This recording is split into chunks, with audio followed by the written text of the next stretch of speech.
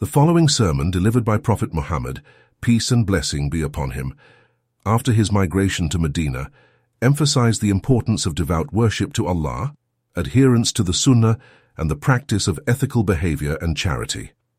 This sermon marked a new era for the Prophet, peace and blessings be upon him, and the Muslims, as they were now able to openly gather for Friday prayers and sermons, a practice that was previously impossible in Mecca due to opposition from non-believers. The sermon given in Ranuna Valley represented a significant shift in the practice of Islam. Prophet Muhammad, peace and blessings be upon him, said, "Praise be to Allah.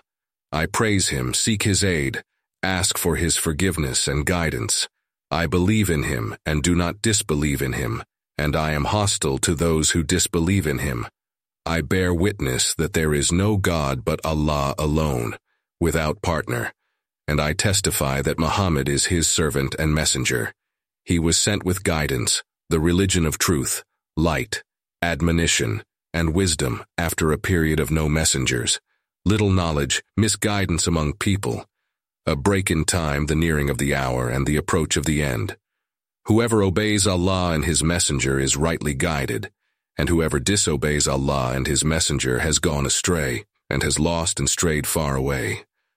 I advise you to fear Allah, for it is the best advice a Muslim can give to another, to urge him towards the hereafter and command him to fear Allah.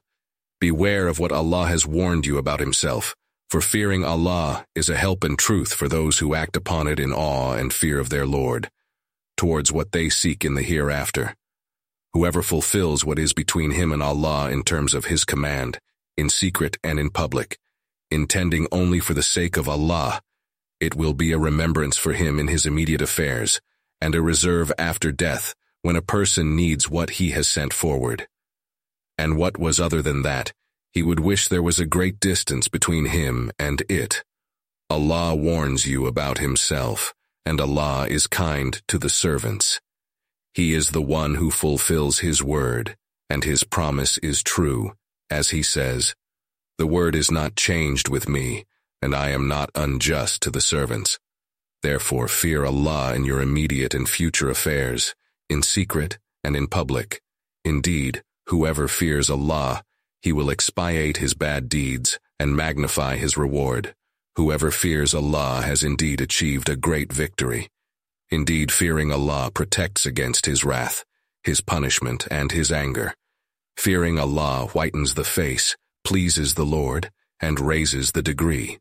So take your share, and do not neglect Allah's side. He has taught you his book and made clear his path, to know who are truthful and who are liars.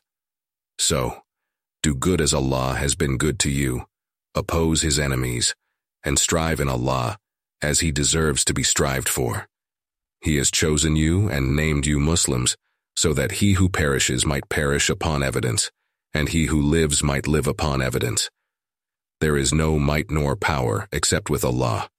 So, remember Allah much and work for what is after death. Indeed, whoever rectifies what is between him and Allah, Allah will suffice him in his affairs with people. This is because Allah rules over people, and they do not rule over him, and he possesses people, and they do not possess him. Allah is the greatest, and there is no might nor power except with Allah, the Most High, the Great.